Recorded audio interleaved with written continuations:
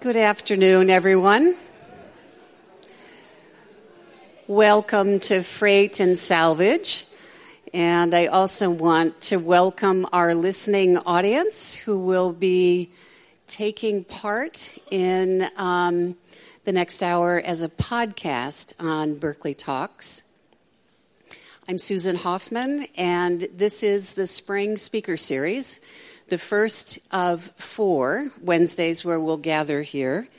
And I'm really delighted that today we have Dr. David Rollet, who will be talking about immunotherapy. And I want to say a few words about him. As you can tell, he's from the Department of Molecular and Cell Biology, and he is a recognized expert in NK cells. Do people know what NK cells are? Okay, the natural killer cells. He'll tell you more about that. And he'll talk more about tumor immunology.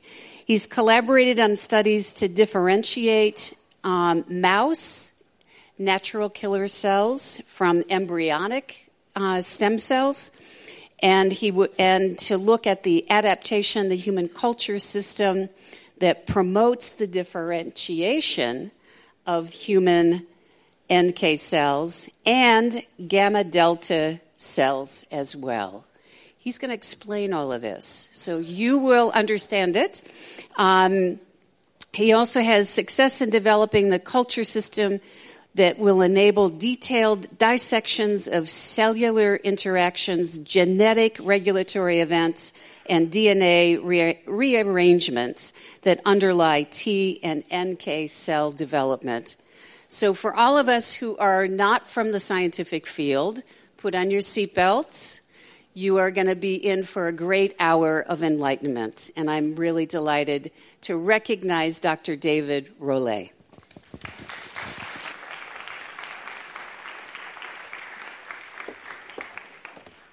Thanks. It's really a great opportunity to come here. I was especially excited to be up on this stage where I've seen so many musicians. I got to go into the green room before. That was exciting. But let me introduce myself a little bit. As you've heard, I'm a professor at Berkeley. I've been there since 1991. I am in the Cancer Research Lab in the Department of Molecular and Cell Biology, and I currently direct the Immunotherapeutics and Vaccine Research Initiative. My research more recently, and well, for years in fact, has addressed mechanisms of immune recognition, how immune cells and antibodies recognize pathogens in cancer, and how they interact to destroy cancer cells. That's been a major focus in recent years. Increasingly, we're focused on immunotherapy itself, devising new ways to get the immune system to attack cancer.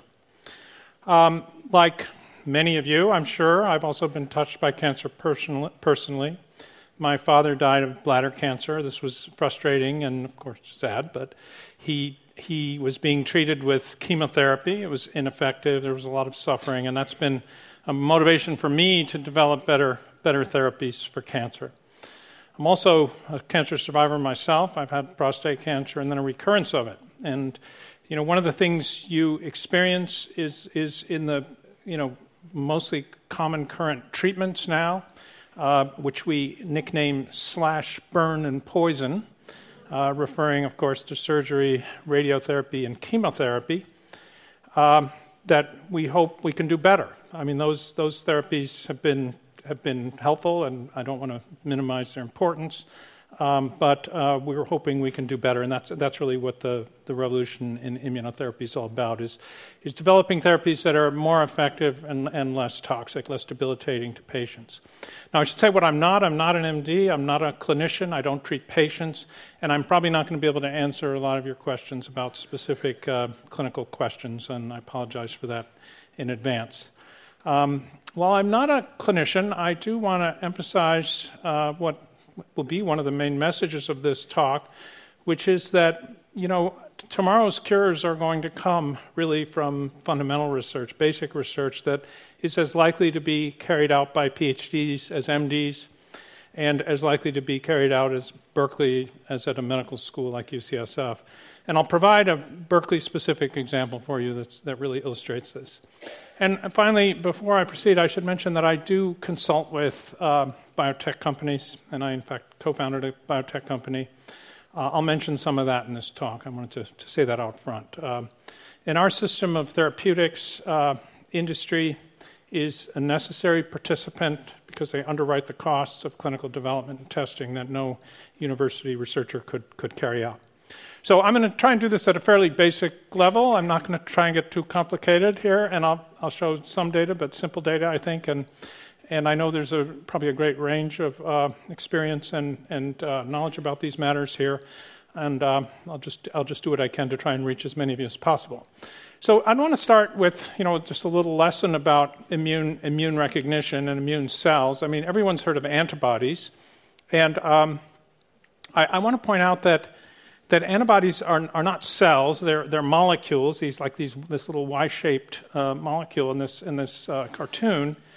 They are made by cells, but they're not themselves cells, and they work by binding to things, and principally. So they, for example, can bind to a virus or bind to a bacterium, and in so doing can neutralize them and prevent their infectivity. So that's one mechanism by which antibodies work. They can also work together with cells to mediate other kinds of immunity that I'll mention at the end of the talk. On the other side, we have what we call cellular immunity, and it's mediated in part by killer cells. And so these are cells that kill. And there's two kinds, killer T cells and natural killer cells. And as you'll see, they have different modes of recognition and different roles in the immune response. And they both are relevant for cancer.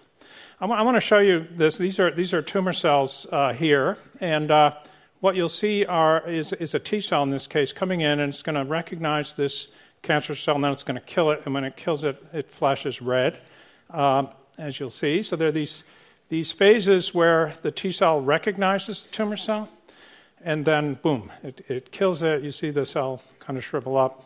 And then another T cell below is killing the tumor cell below it, which takes a little bit longer to die. There you go. So these are very extraordinarily good killers of cells, and therefore they're a major component of our efforts to target cancer, because, of course, we want to kill cancer cells.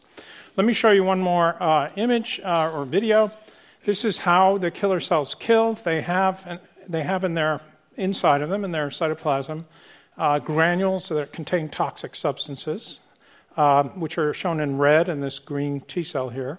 And as you'll see in the image, when it confronts the blue tumor cell, the granules refocus on one part of the cell towards the target cell, the tumor cell in this case, and then they deliver it onto the membrane of the cell, killing it. In fact, in this image, it's kind of cool because you become the target cell the way the image resolves. So you'll see that here. So first you see the recognition, you see the red granules moving towards the tumor cell, and boom, now we focus in right on that plane, and you see those, you're getting killed now by the by the granules. Okay, so that's what T cells and NK cells do, and that's why they're obviously useful in killing cancer cells. What I want to do in the first part of the talk is tell you about an anatomy, if you will, of a great discovery in cancer research that occurred at Berkeley, and that's really changed how we do cancer therapy in the world. And it was led by Jim Allison, a former Berkeley colleague of ours who was in our department and led the Cancer Research Laboratory from 1984 to 2004. This image is actually from a new documentary film that's been made about him that was just premiered at the South by Southwest Film Festival and will be making its way to the Bay sometime relatively soon. So let's talk about how that happened, and what I want to do is take you through it, and the precursor discovery that was actually a collaboration between my lab and Jim's lab to illustrate how curiosity-driven research, which is really designed just to understand mechanisms, can lead to breakthroughs in therapy. As an aside, this type of research is sometimes called basic research, meaning it focuses on basic mechanisms. But we've learned that sometimes people understand that to mean basic in the sense of simple or easy. And of course, it's anything but that. It's hard. I like to call it mechanism-focused research, and it's usually driven by curiosity, but with an eye towards application. So what mechanism were we focused on in these early studies? The question was, how does a T cell recognize a tumor cell or other cell, and how does it recognize it, and how is it triggered to kill it? What are the molecular participants in that event? So by the early 1980s, it was clear that T cells have on their surface a protein called a receptor that can recognize antigens. Now, by way of vocabulary here, antigens in immunology are just things that are recognized by the immune system. So that's a fairly general term. So tumor cells, as we'll see, can present antigens, and T cells have a receptor that can bind to them. And when that interaction happens, it conveys a signal into the T cell, which we've come to call signal 1. And it's a key signal that can trigger the T cell now to kill the tumor cell. So signal 1 triggers killing. But to understand this second part, you need to know that when T cells are just, in your bloodstream, for example, they're actually not yet activated. They're not yet good killer cells. They need to be pre-activated. And that was really the event that we were studying in these experiments around 1990 or 92. And the question is, how do you pre-activate the T cell? Is this signal enough? And it became clear that signal 1 is not enough. Signal 1 can trigger a cell once it's active, but you need another signal to pre-activate it. And so that came to be called signal 2, but we didn't know what it was. The question is, what is this missing second signal? So that came to be called co-stimulation. And the idea was, the hypothesis was, that there's a co-stimulatory receptor of some kind. It recognizes something on a cell that presents antigens, and that signal 1 and signal 2 work together to activate the T cell. And you really need this in order to make a T cell response. And that turns out to be true. So what is signal 2? That was what we set out to understand. And this was a major issue around just in the late 1980s. And so Jim and I was interested in this question before I came to Berkeley when I was a professor at MIT, and Jim was interested in this question at Berkeley. And when I came to Berkeley, we worked on this together. That's Jim and I with my son Michael, who's now 26, a while ago. And what we showed is we identified the co-stimulatory receptor, and it turned out to be a molecule called CD28. And this molecule was known, but it wasn't known what it did. And what we showed clearly was that it has a partner that it interacts with on another cell, and that provides a second signal, and signal 1 and signal 2 work together to activate the T cell. So I'm going to use this analogy here throughout the talk that's commonly used in the field, and say that CD28 is the accelerator of the T cell response. And as you'll see, there are brakes as well. So this was a landmark discovery. It kind of changed how we viewed how T cells are activated. But it also had potential applications, and those have been borne out in many studies. At this juncture, however, I began to focus more actively on another kind of killer cell, the natural killer cell, which I'll tell you about shortly. But I do want to say what happened subsequently here, which is that Jim became interested in following up on this. And proteins come in families. That's something you may know.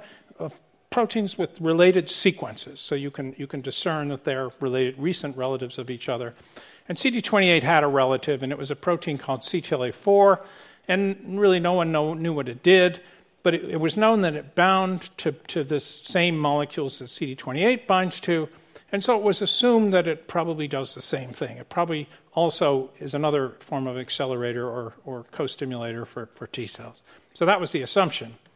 But Jim and his graduate student, Max Krummel, showed that, in fact, CTLA4 has an opposite activity. It actually curtails the response. It inhibits the response. So when it engages the receptor, it turns the T cell down or off. So now CTLA4 can be considered the brakes of the response. Now, a few years later, a Japanese scientist named Tasaku Hanjo showed that another relative of CD28 that's called PD1 is also an inhibitor of T cells. So now we have two kinds of brakes that can curtail or inhibit T cell activation. These two receptors, and actually others now, have come to be called collectively checkpoint receptors, and that really refers to the fact that their main role in the immune response is to prevent or inhibit autoimmunity. They're fail-safe mechanism checkpoints that make sure the immune system doesn't overdo it by inhibiting the response when it becomes overexuberant. And if you don't have those interactions, you can get autoimmunity. But the concern that, of course, became obvious was that maybe sometimes they do too much inhibition and prevent responses that we want. And that's what Jim immediately thought of when this discovery was made. He had the very important insight that maybe CTLA-4 inhibits the response of T cells to cancer. So the idea is that T cells are responding to cancer, they're attacking cancer, or at least they have the capacity to do that, but they're being inhibited by CTLA-4. And how then can you release the brakes to enable T cells to attack cancer cells? And the way you can imagine doing that is to block the receptor. And in immunology, we like to use antibodies. And so you can make an antibody that binds to CTLA-4. And if it binds to CTLA-4, it blocks that interaction. You don't get that inhibitory signal, and therefore you unleash the T cells potentially to kill cancer. So that was a hypothesis, but of course it had to be tested. I do want to mention that this is what I think, approach-wise, this is a revealing progression of findings, because really, you're revealing basic mechanisms here. You don't know what to expect.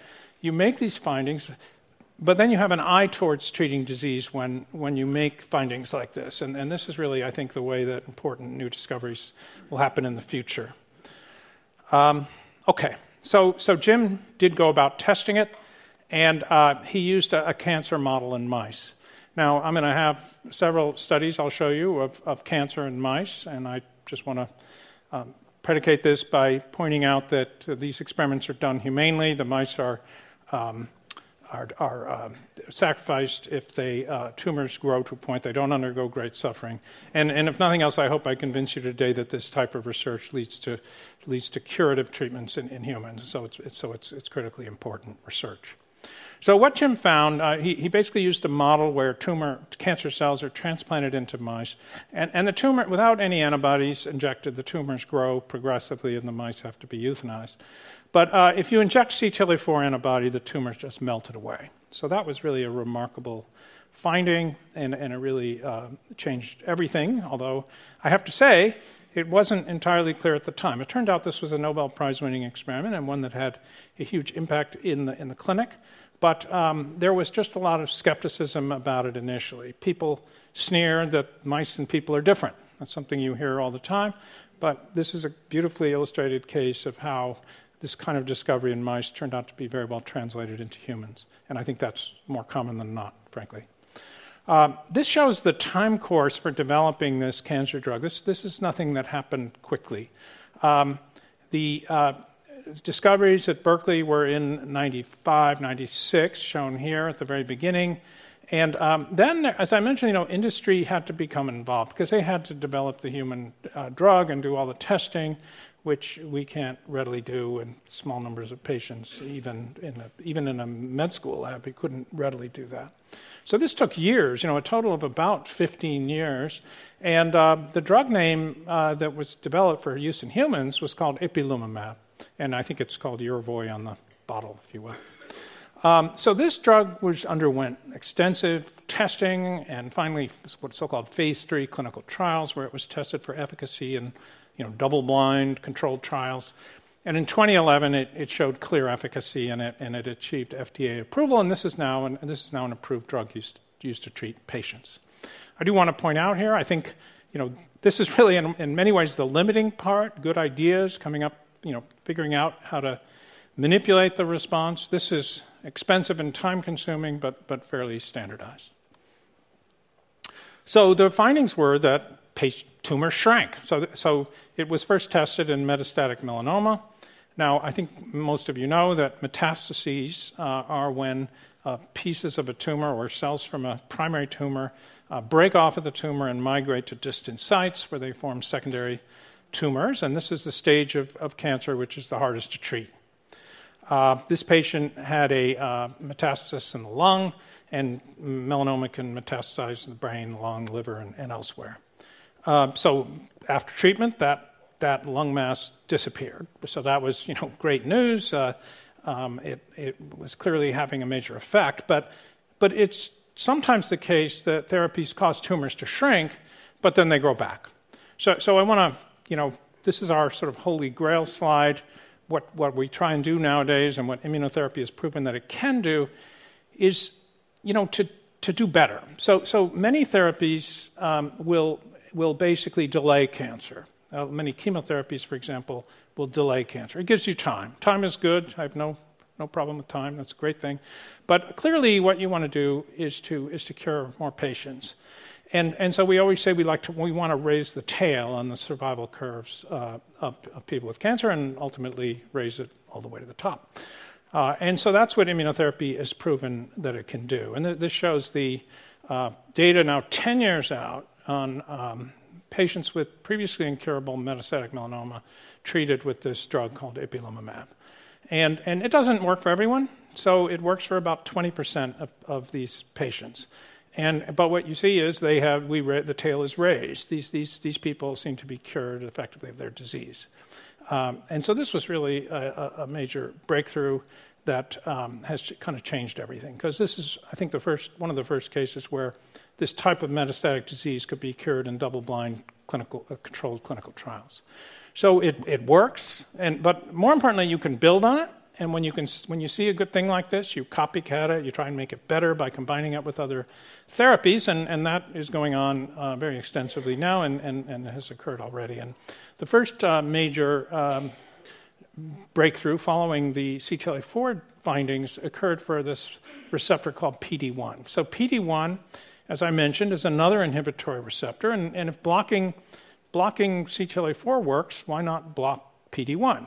So this, of course, was done, and the results were really quite remarkable. PD-1 actually works better than CTLA-4. This is now 4-year data, also in melanoma, where in this case, anti-CTLA-4 works in something like 34% of patients, but now more than 50% of patients respond to anti-PD-1, and the combination of anti-PD-1 and anti-CTLA-4 is approaching 60% efficacy in these patients. So this was really quite remarkable improvement over what was previously available, and has had a huge impact now on clinical medicine and oncology.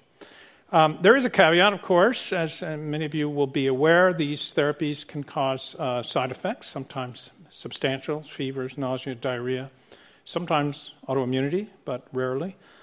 Usually the side effects occur during treatment, and then they resolve after treatment. Okay, so that just summarizes what I told you. So one really interesting part of immunotherapy is it doesn't treat the tumor. It doesn't treat the cancer. It treats the immune system. So this suggests it might work with other kinds of cancer, not just with melanoma. So that proved to be the case. Immunotherapy is effective in other kinds of cancer. This is showing stage 4 recurrent non-small cell lung cancer. And you see a clear improvement in patients treated with PD-1 and anti-CTLA-4. The tail has been raised in these survival curves compared to what chemotherapy does. And in fact, it works in several kinds of cancers, not all cancers, but several kinds of cancer, including melanoma, non-small cell lung cancer, renal cancer, Hodgkin's lymphoma, bladder cancer, head and neck cancers, and certain colorectal cancers. So, what are the lessons learned? That understanding basic molecular mechanisms leads to curative therapies, and that immunotherapy, where you target the immune system and not the tumor, is the most effective curative mode of cancer therapy developed in many decades. So these studies were obviously important, and Jim Allison and Sasaku Hanjo were awarded the 2018 Nobel Prize for this work in medicine.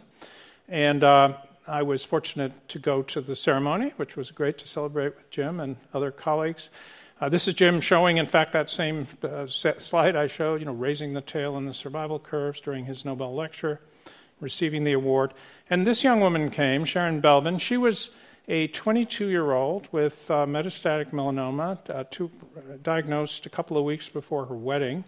and treated subsequently with chemotherapy, and basically didn't respond. And ultimately, her, when she'd run out of all options, her oncologist, Jed Walchuk, shown here on the right, suggested she join the ipilimumab clinical trial, which she did, and her cancer went away. So she's 10 years out now, and has a family, and seems to be just perfectly healthy. So that's a great success story, and she likes to come to all these kinds of ceremonies to lend her support to all these efforts. The other another famous recipient, of course, is Jimmy Carter, who had brain metastases and was basically told he had a few weeks, and when he went on a trial with anti-PD-1 therapy, and remarkably he responded very well, and he now seems to be fine. This was in 2015. I think this is actually quite remarkable. He's a 90-year-old man, and so even with a very aging immune system, this type of therapy can work.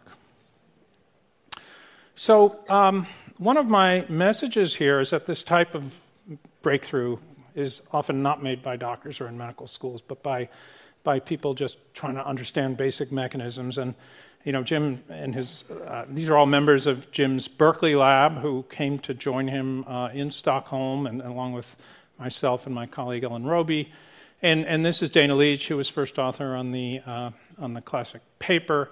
And Jim really sang the praises of Berkeley, and the fact that he thought this was a place where he could really do the kind of work he did, that really made these incredible changes in how we treat cancer now.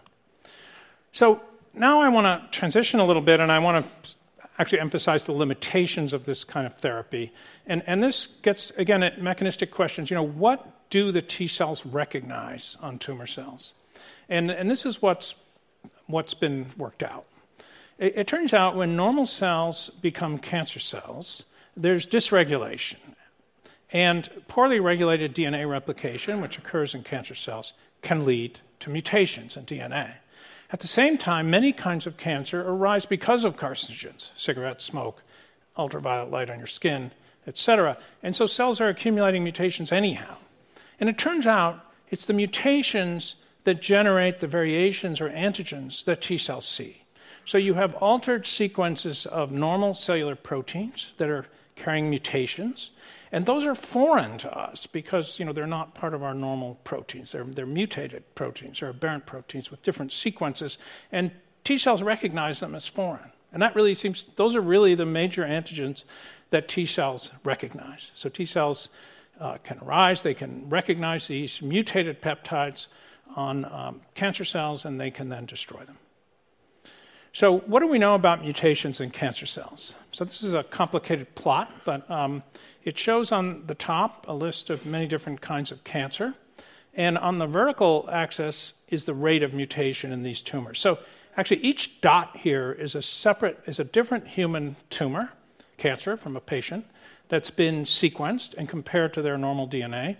And it shows the number of mutations in that kind of cancer. So the higher they are up here, the more mutations they have. And so what you see is that the tumors on the right have a lot of mutations, and the tumors on the left have relatively few mutations. So what that means is that these tumors on the right have lots of antigens, and these tumors on the left don't have very many antigens, if any.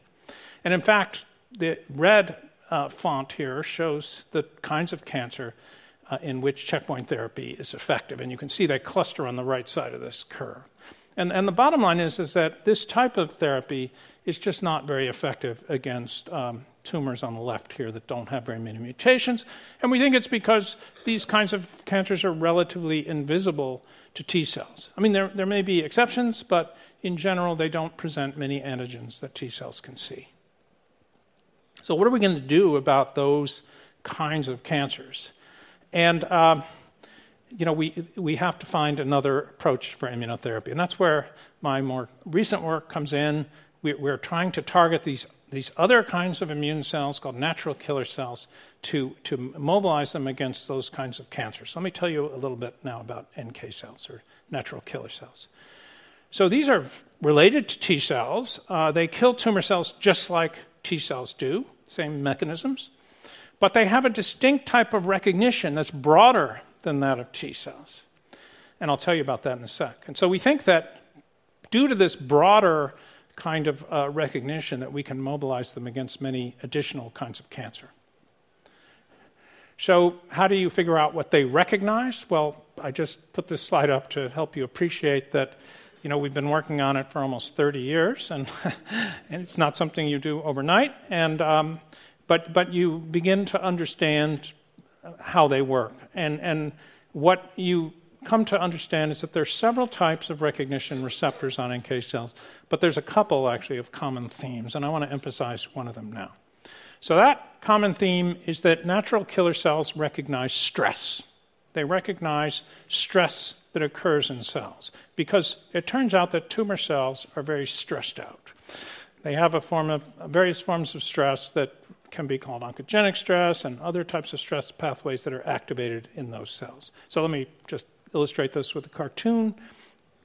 Normal cells are generally unstressed, but when cells become tumor cells and they're replicating very rapidly and inappropriately, there can be damage to the genome, there can be overproduction of proteins, there can be overly rapid cell proliferation. All these things activate stress pathways in cells. And it turns out these stress pathways are wired to turn on in cells some proteins on the membrane that you can call kill me flags.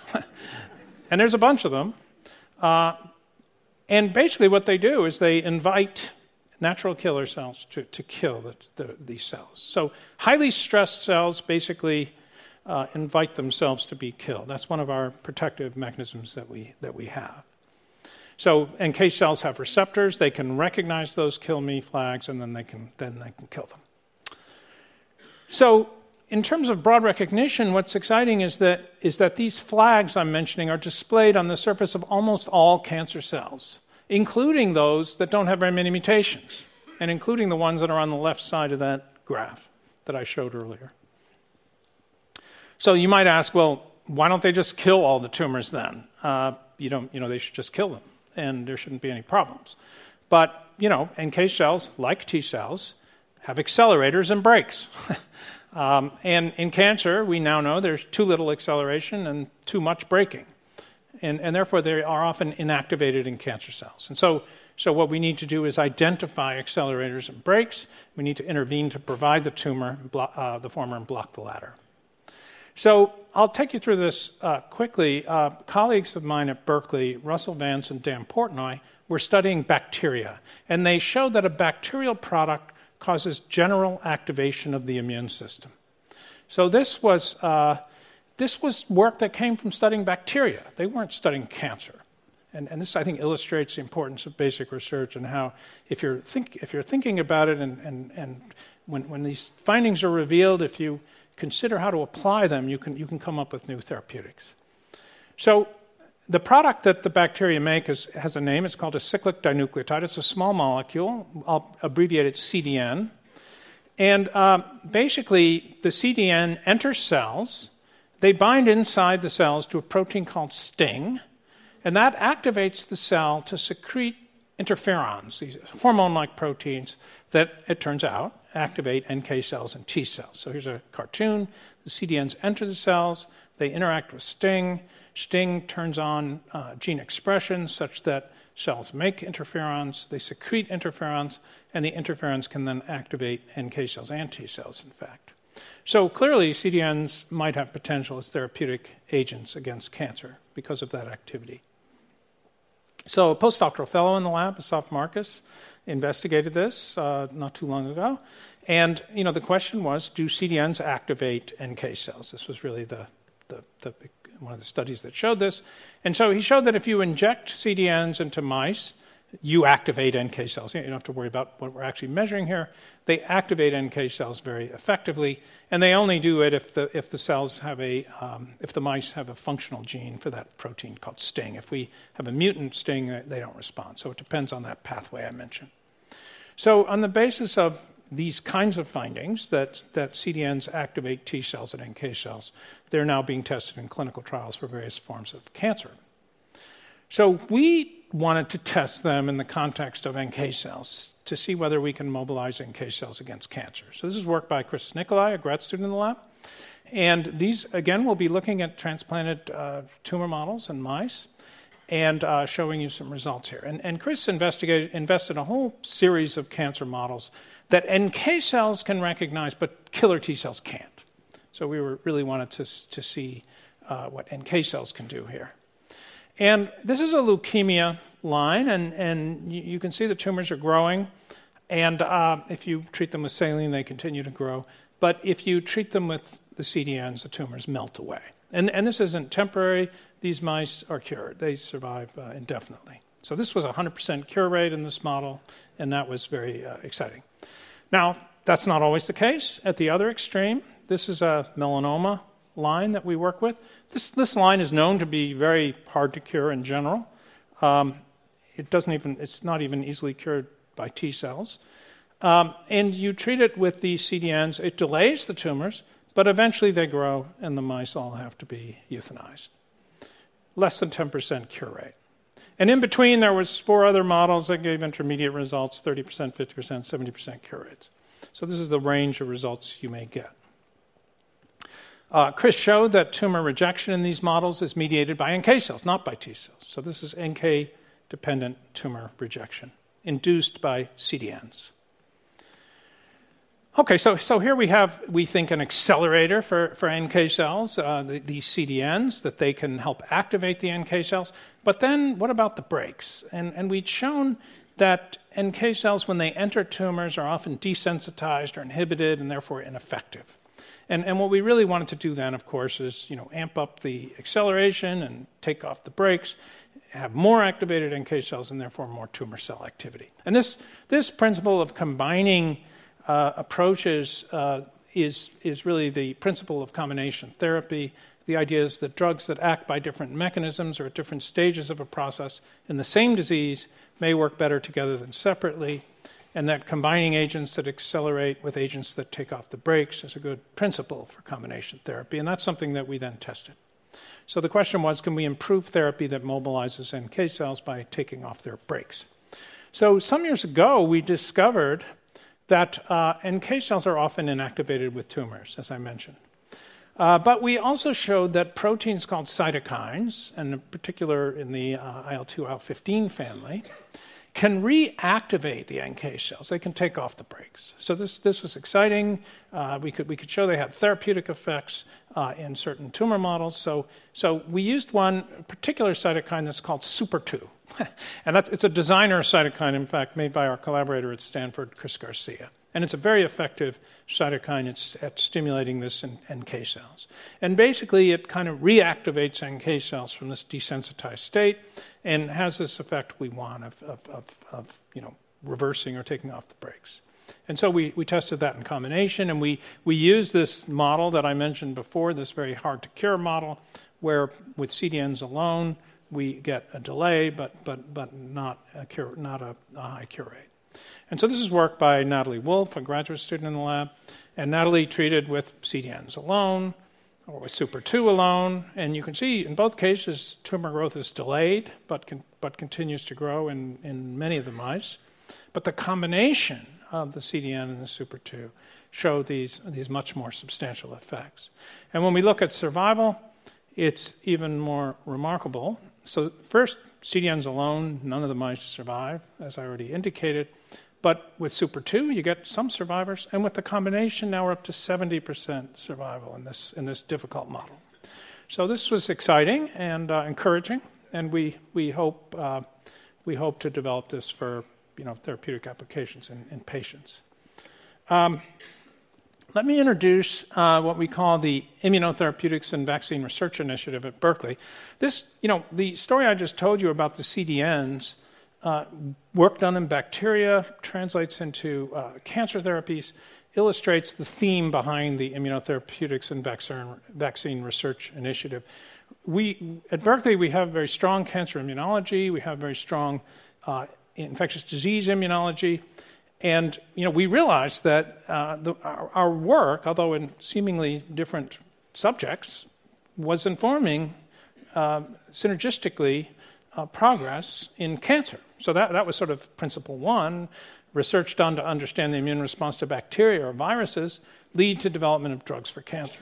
But then we also think the converse is true, and there's increasing evidence for this, that research in cancer immunology can lead to advances in vaccines and new treatments for infectious disease. So what we do in the IVR is we combine our efforts to generate synergy between these groups to develop new generations of drugs for both infectious disease and cancer immunology.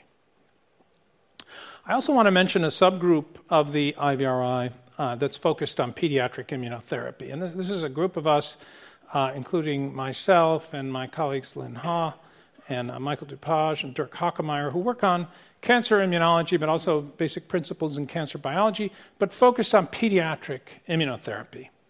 And I'll tell you why pediatric immunotherapy is interesting with respect to the work we do.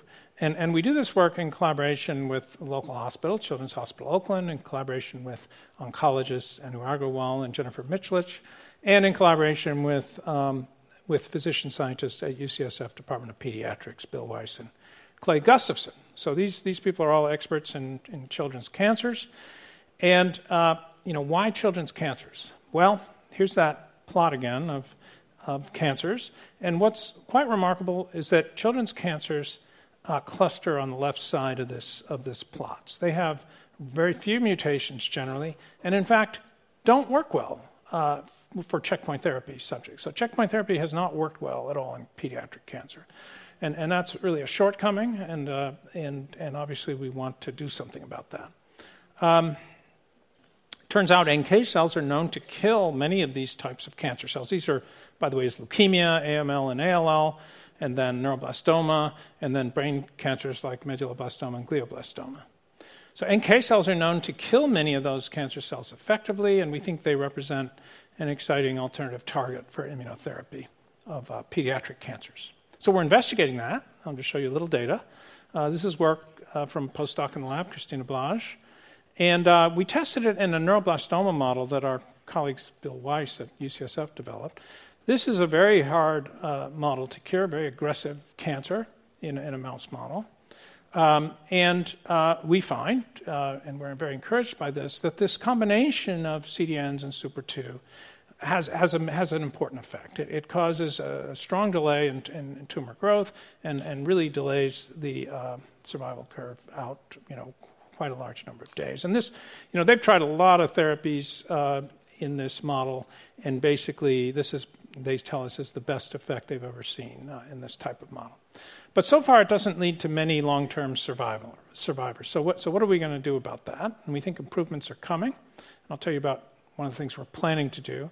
And this involves a different kind of therapy that I haven't told you about yet, and that's mediated by antibodies. So antibodies are another approach to cancer therapy, that there are cases where you can develop antibodies that target cancer, that interact with cancer cells, and with the help of natural killer cells, kill cancer cells. And I'll show you how that kind of works. So first of all, it turns out that tumor cells often express on their surface proteins that are selectively expressed by the tumor cells. These are not mutated proteins, they're self-proteins, but they're just not expressed by most normal cells. They may have been expressed in the embryo, but they're no longer expressed in adult cells. But they can be re-expressed on cancer cells. That would be one example. So these are attractive targets for therapy, if you can target them. And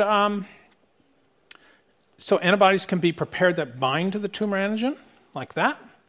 And it turns out that antibodies have in their rear end, moieties that bind to NK cell receptors. So NK cells have a receptor on their membrane that binds to antibodies. They bind to the rear end of antibodies. It's called an FC receptor.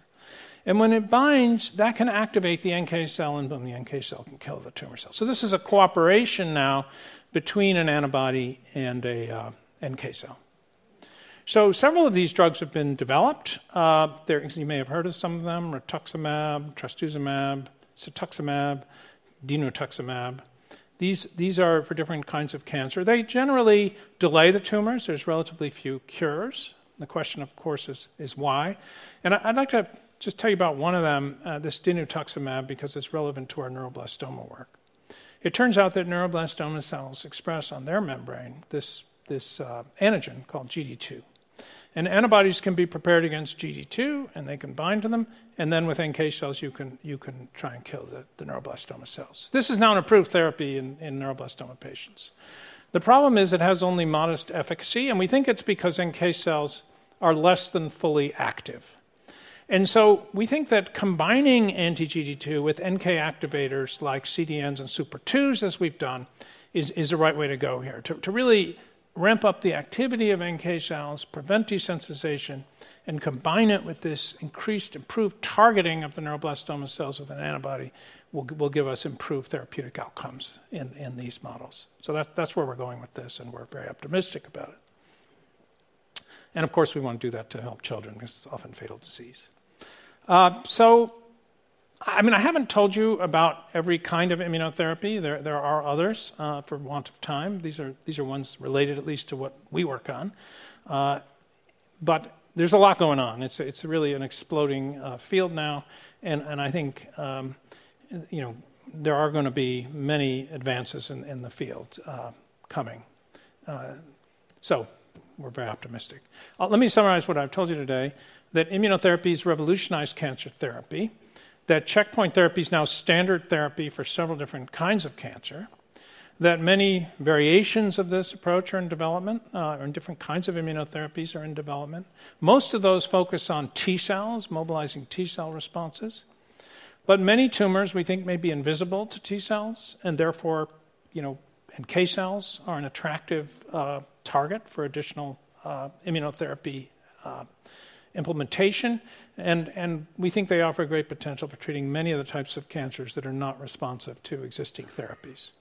And then finally, this general message that the big breakthroughs come from basic research to uncover mechanisms, not so much from saying, okay, this is a bad disease, let's try and cure it. Because if you don't understand the disease, if you don't understand the mechanisms, you're really kind of wandering around in the dark. You really have to understand how the cells work and how you can target them better to make this all work.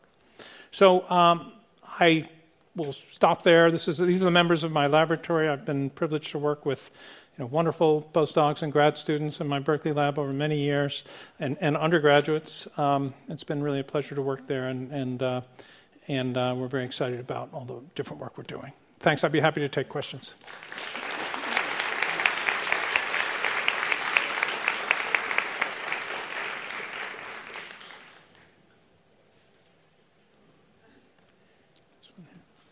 I think is there a mic or not?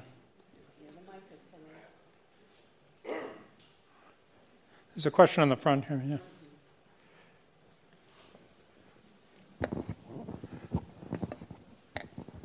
Could you describe, in the context of what you've been speaking about, exactly what a cancer cell is and how it develops?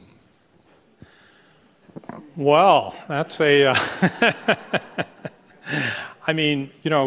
cancer cells, interestingly, change. So it's hard to pin them down on what they are. We know how they're initiated by mutations in genes that control normal cell proliferation and homeostasis. Normal cells have various mechanisms to prevent them from growing inappropriately, et cetera, et cetera. But when the proteins that control that become mutated, you lose those controls and the cells begin to proliferate.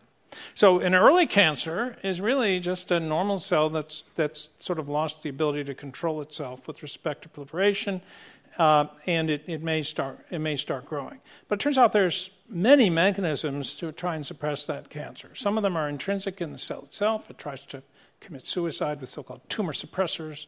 And others are extrinsic. They involve the immune system, which attacks the tumor, and there's other mechanisms as well.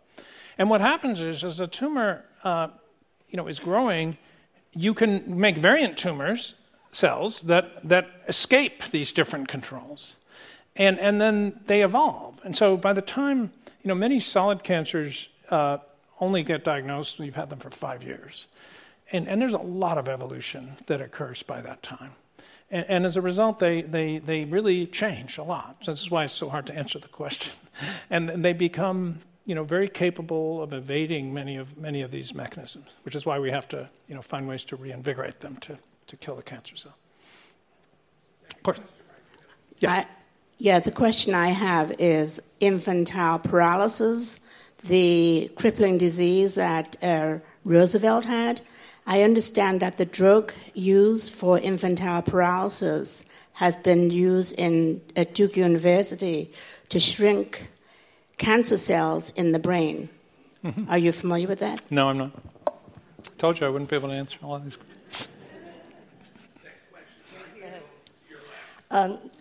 I wanted to talk about the same thing about the development, the birth of the cancer cell.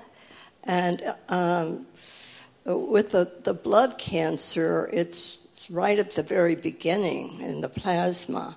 And where I don't know if they call it the stem cell, but maybe there's something before that even. And it is true that that the initial makeup of when you had your first diagnosis was one combination, and it changes over the years. Yes. And so that's why the question is. This immunology would address whatever state that cancer cell is at that time. Of course, you mean would it work better with at a stem cell stage as opposed to a later stage or something like that? Well, usually the problem is that cancer is usually, by the time it's diagnosed, it's already progressed to these later stages, and so we have to treat the cancer you have, not the cancer you had. That's one of the problems. So by the time it presents itself, we know its features, and certainly the immune system can target it. So we do think that immune approaches can be effective against leukemias for sure. Leukemias, by the way, that's shown some. Certain leukemias have shown to be susceptible to another kind of therapy I didn't have time to tell you about, which is called CAR T cells, which is a complicated process where you take T cells out, you engineer them, and then you put them back in so that they attack your leukemic cells. And that's proven to be effective in some blood cancers. Not so far effective against solid cancers, unfortunately. Yeah. Does this work? Looking at how immunotherapy tends to lead to permanent cures while chemotherapy is temporary, are there any operating theories you have on why that might be? Is cancer stem cell theory related to it? Perhaps. I think the idea is that, one problem with chemotherapy is that chemotherapy drugs are generally mutagens, right? They cause mutations. That's how they work, is they damage DNA. And so you're actually causing mutations that can enable the tumor cell to evade the cancer drugs the chemotherapy drugs that you're using. So generally, when tumors grow out after chemotherapy, they're actually resistant to the chemotherapy. Immunotherapy, you can get resistance to immunotherapy as well, but the idea is if you eliminate the cells completely in that first round, then it won't come back. Sometimes it does come back, I have to say, but. Yeah. Does diet play any role in the kinds of things that you are talking about today? Say it again? Does diet play any role in it? Well, there's a large literature on this kind of thing, the influence of diet and sleep patterns and everything else on how active your NK cells are. So yeah, I think it could. I don't think there's any simple lessons, though, to be had from that. But yeah, I think it could. Hi. Hi. This question is more specific to prostate cancer. Uh-huh.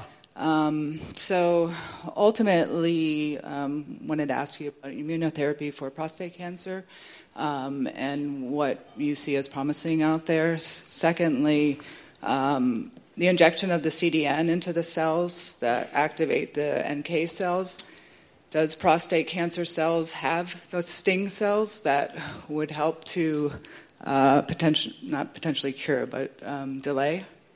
Yeah, so prostate cancer has turned out to be a tough one. It doesn't respond to checkpoint therapy. We don't know whether it could respond to NK cell therapy. That's something that I have a personal interest in making better. There are approaches that involve using some of these specific antibodies that may bind to prostate cancer cells as an approach to combine that with NK cell therapies that I think could be attractive. So I do think that could work. The CDNs, you asked a question whether CDNs would work on prostate cancer cells. I should emphasize that the CDNs don't actually act in the tumor cells. They act in other cells that are, say, within or near the tumor. So we don't have to worry about the idea that they have to act in the tumor cells. And that actually makes it better and makes it more likely to work in many scenarios. Middle front. Two quick questions. One is the effectiveness of any of these with esophageal cancer. But the second one is research being done. I sent you an email recently on the use of mushrooms, particularly turkey tail and reishi. And if there's studies being done on those things other than the... I actually just sent you an email right before the talk. I don't know if you saw it, but there are studies there, and I think there are a lot of medicines or ideas for medicines that come from natural products they're interesting, but clearly I'm not going to believe it till I see phase 3 clinical trial data that really proves it. And it takes time, and more basic research is needed to investigate how these things work as well. So I think I personally don't know that much about the mushroom-based therapies, but I'm not saying they don't work.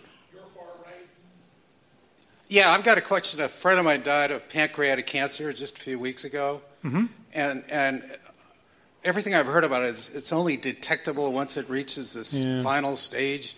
What's going on there? Yeah. Well, that's another tough one. It's it's not responsive to any of the therapies so far, although there's a lot of effort on it, I have to say, on pancreatic. I think with respect to, a lot of cancers are not detectable until they're well advanced. That's really the problem. They're internal. They're not, you only know you have them if you have some symptoms. And a lot of times you don't have symptoms until the tumor is well advanced, which is really the big part of the problem. If we could detect them early enough, then they could be potentially removed. So, but pancreatic is a tough one for sure. Is this on? Yes. Can you say anything about the genetic predispositions towards cancer, such as the BRCA1 gene and what's being done in that field, and what it means for perhaps, pre-treatment of people, other than the most radical ones, but, just the BRCA1 gene and just predispositions? Right. So BRCA1 is in a pathway that's involved in DNA repair, it turns out, and so people with BRCA1 mutations are susceptible to several kinds of cancer, it turns out, because the cells are susceptible to mutations. That does suggest that, breast cancers do have a certain number of mutations that could be therefore targeted by T-cell therapy. But for reasons that are not entirely clear, the T-cell-based checkpoint therapies have not yet been very successful in breast cancer. But I do think that is they could be targeted by T cells. I think the thing I really didn't get into here in any detail was that it's very clear that the tumor microenvironment is often very immunosuppressive. So immune cells come in, they're happy, they're ready to go, and then they get shut down. And they get shut down by a bunch of different mechanisms. And some of them we think we can reverse, and others we don't know how to reverse. So there's certainly many, many efforts to do this, to define exactly what's immunosuppressive in the tumor microenvironment, and then to target those. Breast cancers are an example where there seems to be a lot of immunosuppression. And so that's a model in which people are trying to reverse that immunosuppression. Yeah, I mean, in terms of what you can do ahead of that, I don't know if there's any very good ideas. So there is an organization that's attempting to do prophylactic vaccines against breast cancer, which that means you would get it like, you get a flu vaccine, you get it before you get sick to try and prevent the disease. That's a very ambitious thing to try and do. I don't really know how that could work, but there is thoughts about trying to do that. Yeah, I don't know what else you could do.